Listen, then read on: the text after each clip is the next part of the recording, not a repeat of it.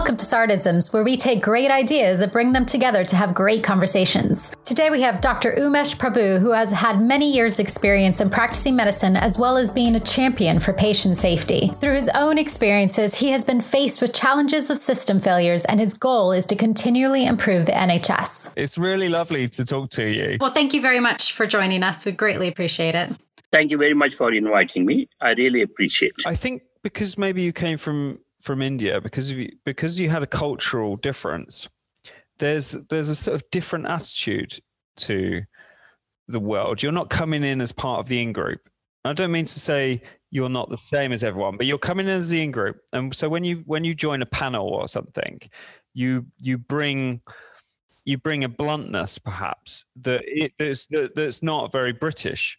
And there's a very strong British culture of not really upsetting the apple cart. You know, Dr. Umesh Prabhu coming in to a hospital and being able to say the emperor's not wearing any clothes and be able to point to things and point it out is actually a super skill. You hit the nail on the head. I had a lot of confusion, and I always give an example. Here you tell them, you may wish to do it. My father will never tell me, you bloody well do it. Mm-hmm. That is the difference. I had a lot of difficulty in understanding English language when I came here. And my English was pretty bad. Even now it's not good. I used to talk, that's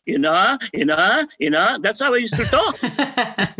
Today I laugh at it. That's the reason why. Today I just laugh at it. But I received a lot of support from a lot of people, and mainly white people. That is what amazes me about my life. Mm. That is what amazes me. I talk about racism. Both my children are married to white. I could find better partners. My whole life is topsy-turvy. There's the pace difference, isn't there, in the Indian language and English? I think quite a few things. Some of this I take it as a joke, but some of the language implication. And I'll tell you why. I was pediatrician, and we had an Indian doctor. One day, dummy in the child's mouth, and that fell from a baby. And he said, "Where is nipple? Where is nipple?" Because in India we call it nipple. Oh, oh wow. So... And the second thing was, 1982, I came, and one mother said, "My son has water infection." I said, "Why are you worried if water is infected?" That's a good one. This language. I've got a top tip for people who are English, who are working with Indian teams. This was pointed out to me by an Indian friend from Hyderabad. And I was working with some software engineers, and I said, "There's a little bit of a problem. Just the language they seem to be good at English, and I can communicate with them, but it just doesn't quite mesh together." And he said, "Kevin, speak faster." He said the pace of the Indian language is so much faster and more rapid that if you just speak faster, they will find it easier to understand what you're saying in English. Well, to be honest with you, I think you have to be straightforward. If you tell them you may wish to do it, they think, "Oh, I may not do it. I might." That is how we talk in India. Yeah. Please do it. That's it. And I really had difficulty. You may wish to do it. What does it mean? Shall I do it or shall I not? Should I not? Yeah, there's a lot of hedging in English, isn't there? I think absolutely. And secondly, one more thing I've learned: British culture is, if it's somebody else's job, you don't do it because you think that you're going to upset him or her. Whereas in India, we don't. Somebody has to do it. And that is how we are trained in India. I studied in a Kannada medium, but my town where in Kannada is actually taught language. It is not the spoken language because I speak 5 languages. Wow. When I went to the medical college, it's a very rough area. They speak very rough Kannada. And the first day somebody swore at me, but that is how they speak there. Very blunt. Yeah, very. That is the cultural difference. Mm. Yeah. And it's only 200 miles away. Mm. That is how, even in UK, I went to 5. I couldn't understand 1/3 of the population there. Mm. One day I saw a 14-year-old boy, I remember very clearly. He said, "Is we be say, sir?" I said, "What is it?" He said, "We be say, sir." I said, "Speak English." He said, "I speak English, sir." Then I asked my consultant, he said, "Umesh, he is telling you he's a little bit sore." Wow. That is in 5. I love all these sort of like clash of culture things. Culture is very interesting. I have learned a lot, South Indian culture, North Indian culture, Muslim culture, white British culture, Irish culture. I'm hoping to write a book called Khichdi. It's all about culture. And culture is the one which is vulture. Human beings are loyal to culture. They are not birds of same feather flock together. And that is what has happened to our country now.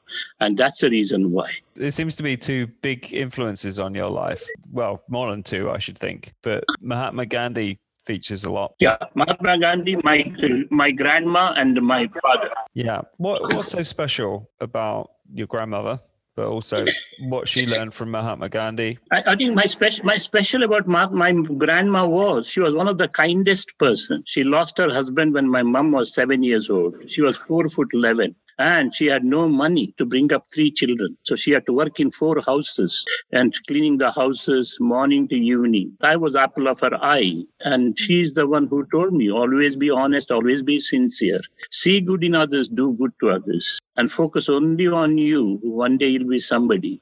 And the last thing with Mahatma Gandhi, when you're doing something right, don't be afraid of anybody. You can cheat anybody, but you can't cheat your conscience. So what you feel, that is what Mahatma Gandhi said. What you feel, what you say, what you do. If it's in harmony, you are the happiest person.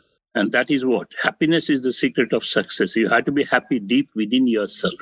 And that's the reason why, whatever happened to me, what I've achieved in Vigan, nobody can take it away from me.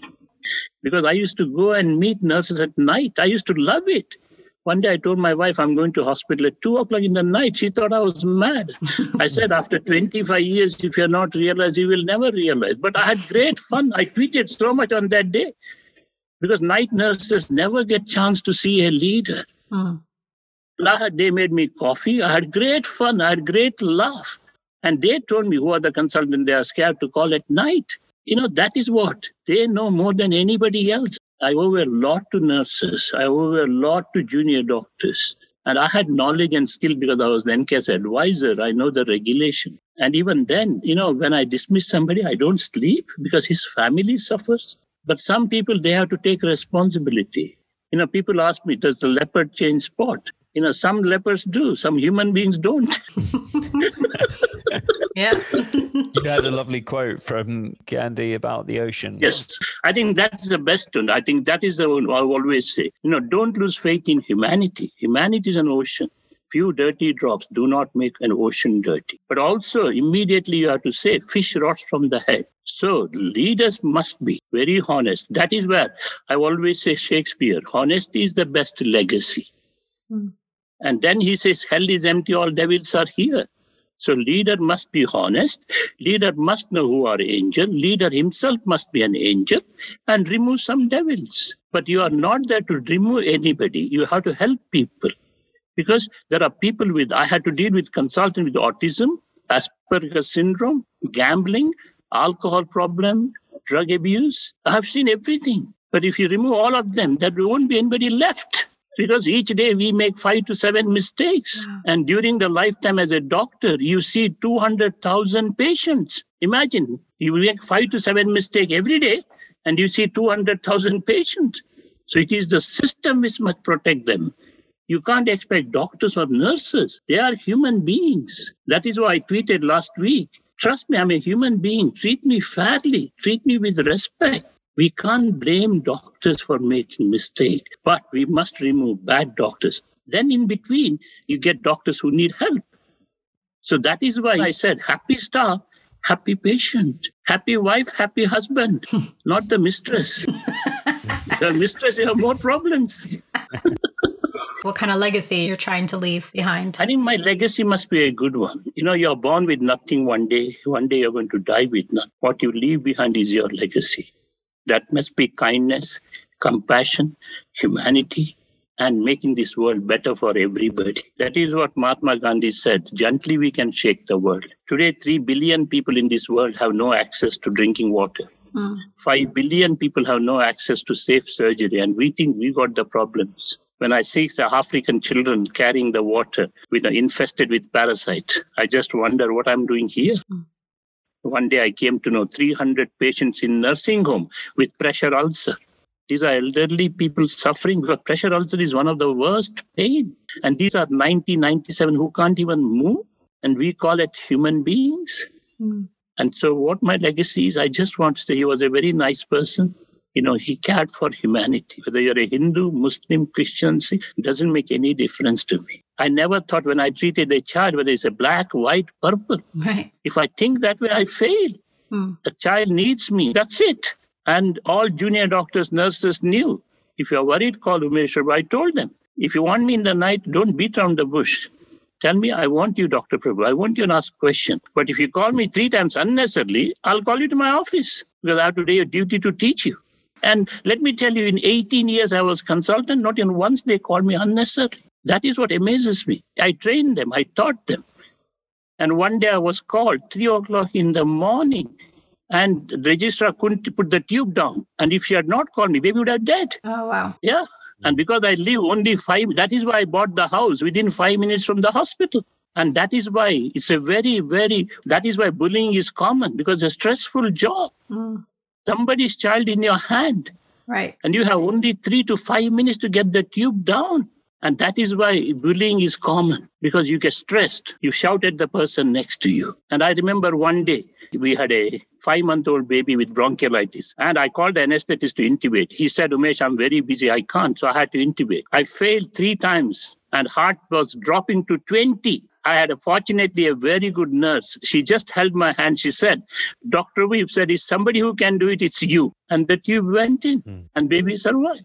Oh, wow. That one word, one confidence from somebody who knows you. Even now, when I think that incident, I sweat. With another 5 minutes, baby would have died. And that one sentence, that is what I teach junior doctors. That one sentence from her, Dr. Weave, there is somebody who can do it. It's you. That's it. Yeah. That's all I wanted, that boost. Yeah. And the tube went in and baby survived. That is why it's a very, very stressful job, looking after anybody who is very sick. And then what happens? Doctors are suspended, doctors are blamed. And that is the reason why I've been telling we need learning culture, we need supportive culture, we need helping culture. You only get rid of bad doctors. And that is only one person. And I always owe a lot to nurses. Compassion I learned from the nurses. But at the same time, I have seen arrogant nurses as well. I always said, most important is arrogance and ego gets you. And there's a very thin line between confidence, arrogance, narcissism. And that is why humility is very important. I tweeted recently, humility is not a weakness, arrogance is not a strength. Because we don't know what's in store for us tomorrow. Exactly. In the United States, professor of neurology, neurosurgery, died at the age of 48 with a brain tumor. Oof. He must have saved so many patients. And secondly, I've always had very soft corner for elderly patients. It's an Indian culture, because not being able to look after mom and dad is hitting me, because they are the most vulnerable. And for them, it is not doing more investigation, more intensive care. We need tender, loving care. We got to bring back dignity and respect. In elderly patients, by doing a lot of unnecessary investigation, admitting them to hospital. Each weekend we used to get 50 patients admitted to die. I said, hospital is not the place to die. No. Yeah. We have to give option to the family, because I wanted to have a hospice within the hospital campus where people can die with dignity. Right. Die with respect, with all their loved ones around them. Because it is the pain, it's the distress we have to remove, because we can't save everybody. One day we have to die. Mm-hmm. One day I'm going to die, but don't let me die with the pain. Exactly. Human story touches human beings. Every nurse, every doctor, when you give them feedback, that is important. You give them early feedback. You are not there to blame them. You are not there to bully them. You just tell them, this is what happened under our watch. And many nurses feel very bad. Many doctors feel very bad when they don't give good treatment to the patient. But because they are busy, they tend to forget. And there's a very good story. They asked a medical student to observe MAU consultants, whether they do everything during the ward round. And 6 weeks they observed. And out of 5 consultants, none of them did everything right every time. Then they gave them the checklist, what to do. It improved by 98%, except one consultant who didn't change the behavior. They had to remove him. Yeah. Because one day somebody will die. That is the difficulty in medicine. Medicine is you have to be perfect. History taking, examination, vital signs. And that's the reason why people need checklists, WHO checklist for surgery. That is how poor the wrong leg was removed. He was so arrogant. He said, I don't believe in checklist. He removed the wrong leg. Did this come from the checklist manifesto, Atul Gawande? It's WHO checklist. It's a World Health Organization checklist. It is Atul Gawande started in America, and now it is mandatory for all the trusts. You have to make it easy. If you make it difficult, people won't follow. So what we did was we computerized a lot of things. And in India, I saw some amazing computer in Devi Shetty Hospital. We must automate a lot of these things. Atul Gawande, who came up with the checklist manifesto, has been put on the advisory board by Biden. Correct. Yeah, that's right. Biden has got quite a few. I saw in his team, he has got 3 or 4 very big American Indians in that. And Atul Gawande has written quite a few books, 7 or 8 books. And they are all fantastic books. Yeah, I've read the checklist manifesto. I think applies to lots of industries, not just healthcare, but tech. Your presence on social media is quite big, especially on Twitter, and you post a lot of brave content. And I was just wondering, what's the benefit of your presence on social media? 2 things. I started social media because many will ask me to start. I'll tell you, it's actually Dean Royal who asked me, Umesh, why are you not in the social media? Because I didn't believe in any of those things. Then with my experience, I decided I'm going to teach them. I'm going to be so powerful. They don't know what to do with me. Yeah. That is how I met Jeremy Hunt, because I sent him private tweet. He met me and he introduced me to Matt Hancock. And now I got 30,000 followers. They are so scared of me. That is what I love, because I wanted to work with the system. Because I'm very determined. Because what I'm doing is the right thing. One day you'll be patient. One day I'll be patient. That is what Desmond Tutu said something about racism. He said, don't throw breadcrumbs at me. Invite me to the table. If you invite me, I'll be the guest. Otherwise, I'll be the worst. Because I know my dream. My dream is good. My dream is to make NHS safest and the best. Mahatma Gandhi said, first they ignore you, then they ridicule you, then they fight you, then you win. I have to win not for my sake. I can go to India tomorrow, live like a king. Money has never been my weakness. That is my strength. Umesh Prabhu is not for sale. Even if you give me £1 million, I'll walk away. Yeah. Because I've always said to my children, earn money with hard work. That is the beauty. Mahatma Gandhi says, earning without is stealing. Earning without working hard is stealing. And that is the reason why I'm not for sale. My values are not for negotiation. My conscience is very clear. One day Jeremy Hunt will be patient. One day Matt Hancock will be patient, whether they like it or no. Right. Yeah. And that is the reason why. So it's NHS needs my skill and experience. And I'm not something, great. I'm just a humble human being. But with great determination, a man, honest person with a lot of inside information is most dangerous. Right. Yeah. I did say to Simon Stephen when he took me to meet the Queen, Simon, don't even think he has stopped me making NHS safest and the best. I will use hook or crook. I want to use the hook, but if he ignored me, I'll use the crook. You say, we all end up basically in the NHS, dying in the NHS, at the end of our life. And at that moment, we probably realize things. Everybody in your world, in medicine, there's something that they have that the rest of the country don't, which is they're presented with that moment at the end of people's life, that in palliative care, to actually see what matters at that moment when someone comes to the end? First and foremost, it is too late by that time. And let me tell you, my father, and he had a lot of fight with his younger brother because of business, and they didn't speak for a long time. And I was trying to bring them together. And 1 month before my uncle died, they came together, but they missed out all those years. Exactly. When I reminded my father, he cried. I told you many times. That's the reason why. Number one, it is too late by that time. So what we got to do is we got to live happily, respect each other when we are alive, when we are together. Happiness is the secret of success.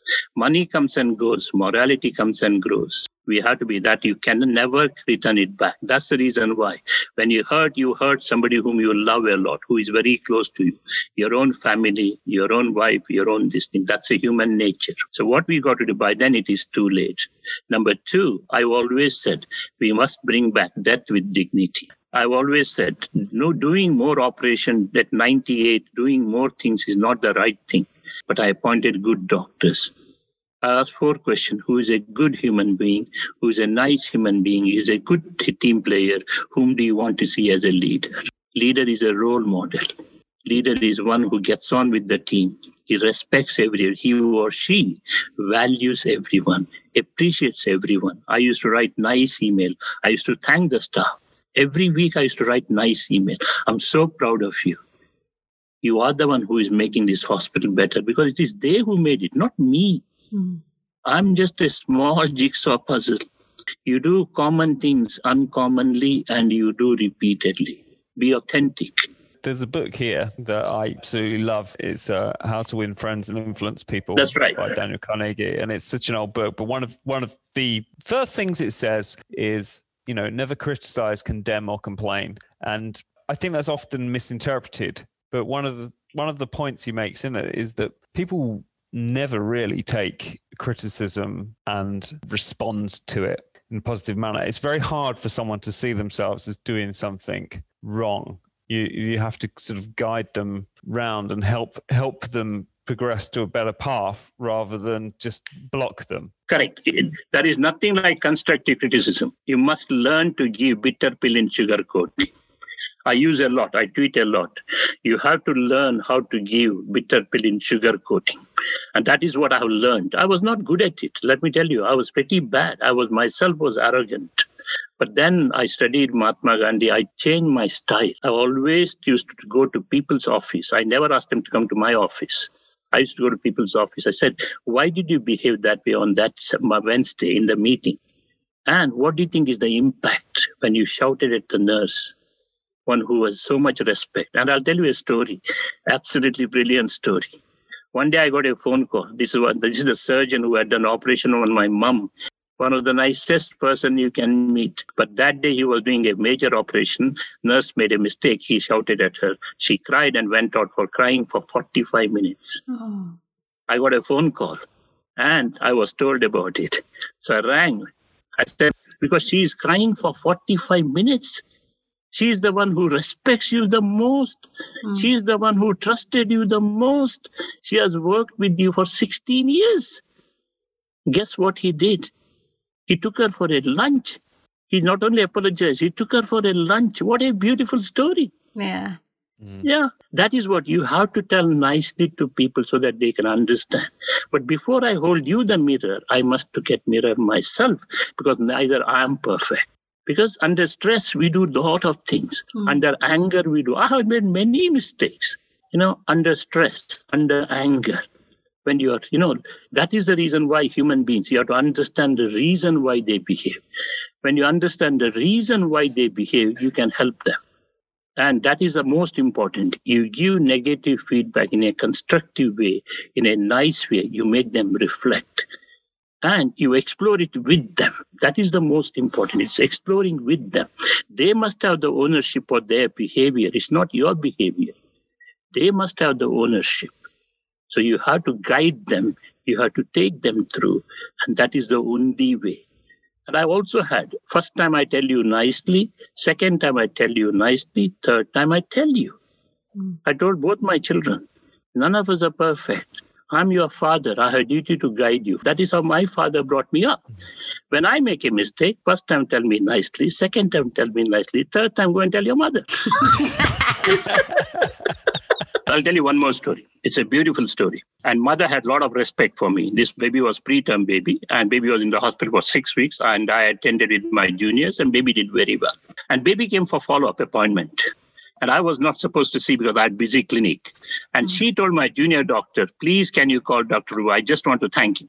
That is the reward you get. That's the reward you get.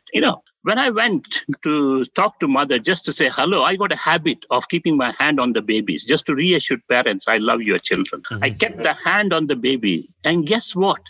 That baby's temperature was 30 degrees centigrade. Wow. And my registrar had completely missed it. Whoa. Yeah. Just look at the story. I had just kept the hand just for my routine habit. And I felt so cold. I said to my junior, what's the temperature? He said, doctor, I have not recorded. And temperature was 30 degrees. Oh. Wow. And I said, this baby needs admitting. We have to warm the baby. We did the blood test. And that baby would have died that night. We had sent the baby home. That baby had hypothermia. That baby had DIC and survived because baby was in the hospital next day. Wow. That is why I always tell my juniors, everything matters when you examine the baby. The touch, the feel, and that is the sixth sense. Because you have worked with children, you develop that sixth sense, which nobody can pass it on to you. No book can teach you. And what a beautiful story. And that story is much more interesting. We did the blood test and the lab was busy. So result came at around 1 o'clock in the morning. And my junior rang me and he told me the result. And result was abnormal because I was half asleep. I said, fine, and kept the phone down. Suddenly, my brain woke up. He said, Umesh, that is such an abnormal blood test. And I rang the registrar. I said, he's a very good registrar. I said, why you didn't remind me it was abnormal? He said, doctor, you are the consultant. It's an Indian culture. He was an Indian junior doctor. I told him, look, I may be a consultant, but when you wake me up from the fast sleep, I'm bloody useless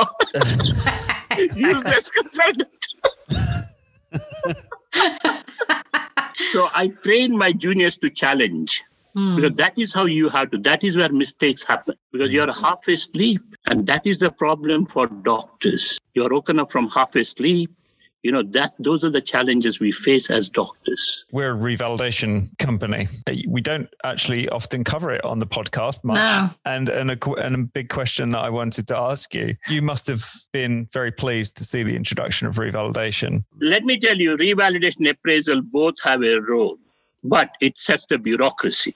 Because without good governance, both are not going to change anything or it'll take a long time to change anything. And appraisal costs 100 million pounds every year. And that much money, you must think very carefully, is it worthwhile spending when you don't have money for nurses, when you don't have money for the doctors? So what I suggested is, I told this even to GMC. You need appraisal, you need revalidation, but you need good governance. I used the good governance to identify bad doctors quickly and open and honest culture and staff coming to see me. That is what you need. If you don't have good governance, appraisal revalidation will take us a long time to reach where, because your friends are not going to be honest with you. It is a culture of medical culture. And that is what culture is vulture. And there is NCAS data also. Your friends tell you wrong things nicely. Your enemies tell you wrong things badly. And there were some pretty bad feedback about consultant. I had to remove it because it hurts you. And some consultants can be very nasty and blunt when they give feedback about their colleague.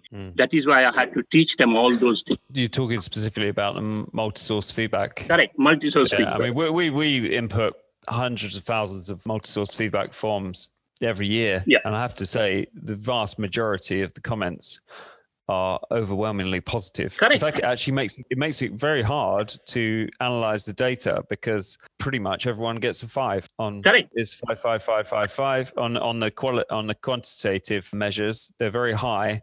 In fact, the only real use for that data is to find the anomaly. You know, if there is some concern with a doctor, it's going to manifest itself in a abnormally low. And when I say low, this doctor gets a 3 from 5 patients from 5 colleagues out of 20.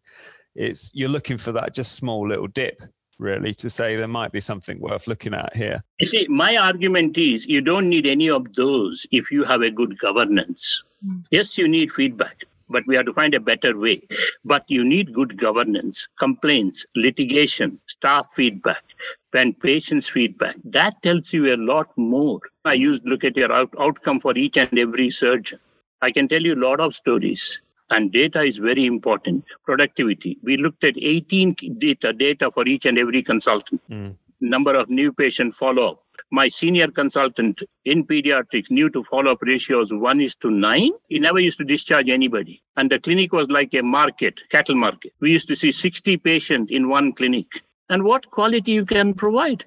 Right. And many of those follow-ups were unnecessary because he never trusts any other doctor.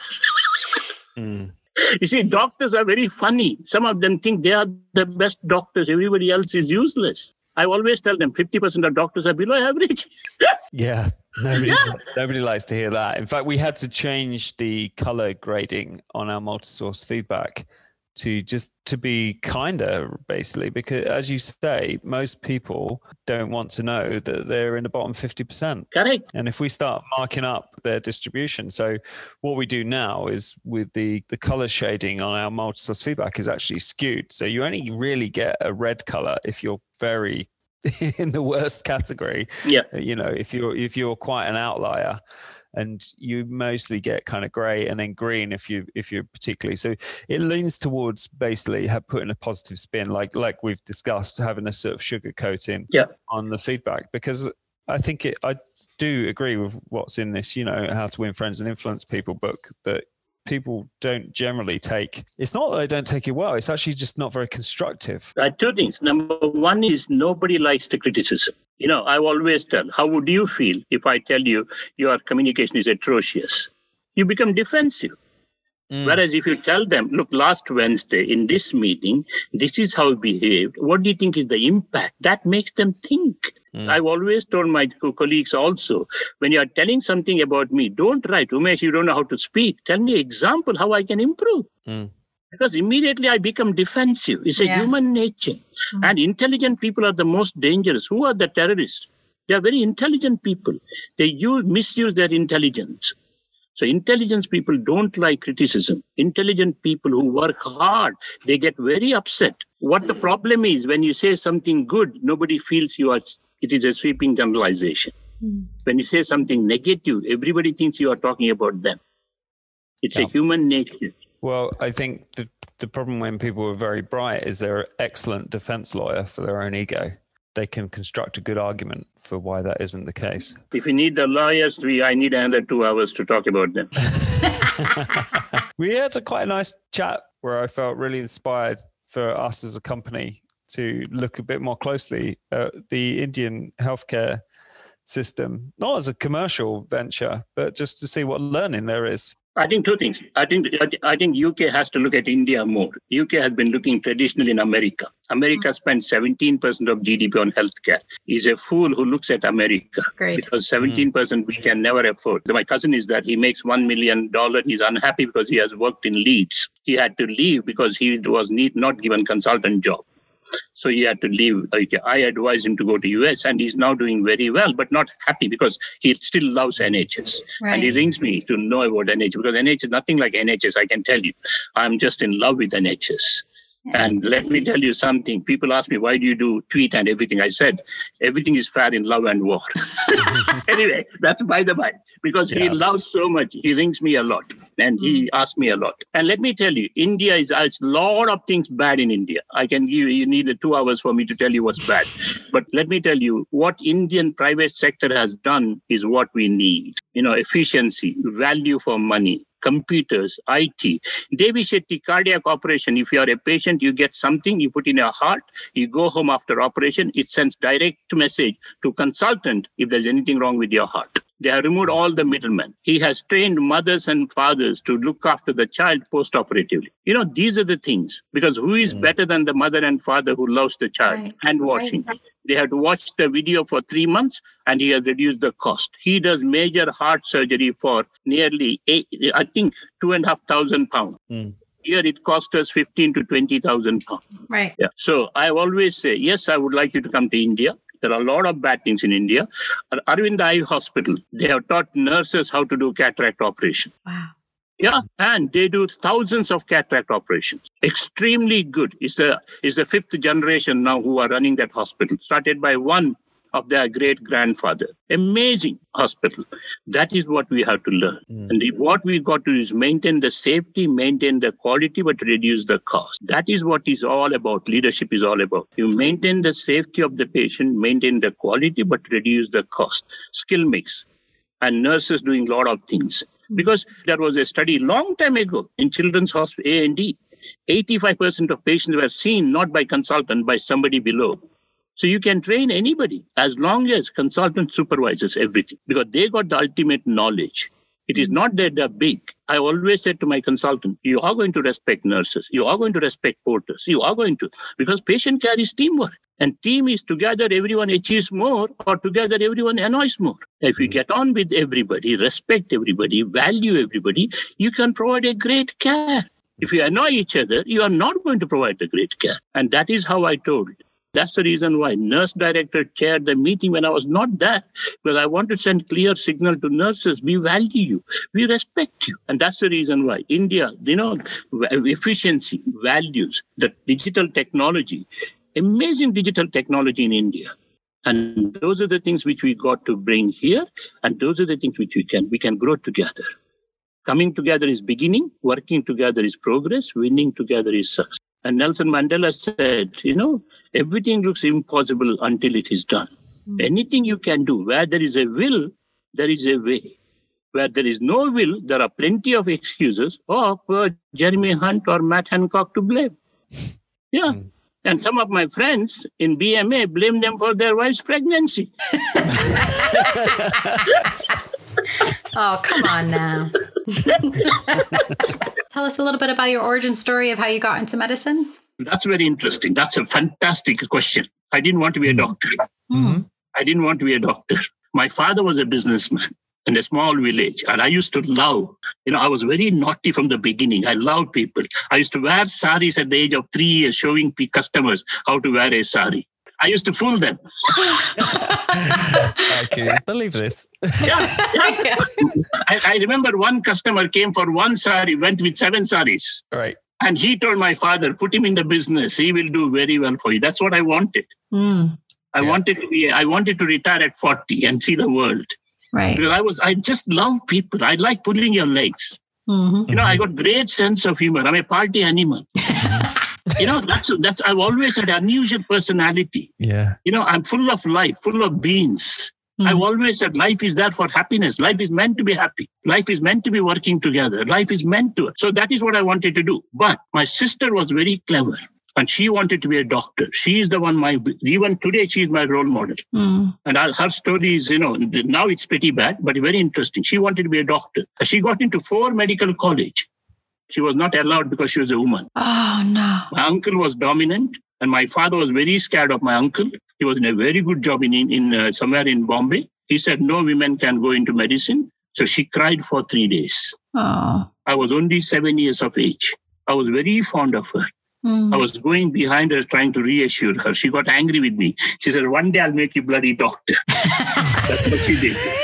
She did it. Yeah. She put the application form. I was doing engineering. I wanted to be, I was very clever in studies. I got very good marks. My father, I said, I want to be an engineer. I don't want to medicine. So I was doing engineering, mechanical engineering in one of the best college in where I come from. And that story is also very interesting. I got scholarship, but I got bored within 3 months because there were no women there. That's great. There was only one girl. Yeah. No thanks. So this is in Mumbai, is it? In Mangalore. Very friendly and very educated people there. And you may have heard, they're very entrepreneurs. KMC Medical College. It was a barren hill. Today they got 7 hospitals and 9 medical college. Wow. Very high standard of medical college. Very high standard education. And everything is all education there. My father rang me. He said, you got interview next week for the medical college. I said, I've not applied. He said, your sister applied. Love her. Yeah. So then I went for the interview. I got last but one seat, believe it or not, because biology marks were not very good. Maths I had 98 or something like that. But biology I had only 62 because I didn't like the subject. But I got last but one seat, merit seat, in a medical college, which is 200 miles away from my village. Wow. And I had never been out of my town. So I didn't want to go anywhere. And I cried when we were going there. I remember even today.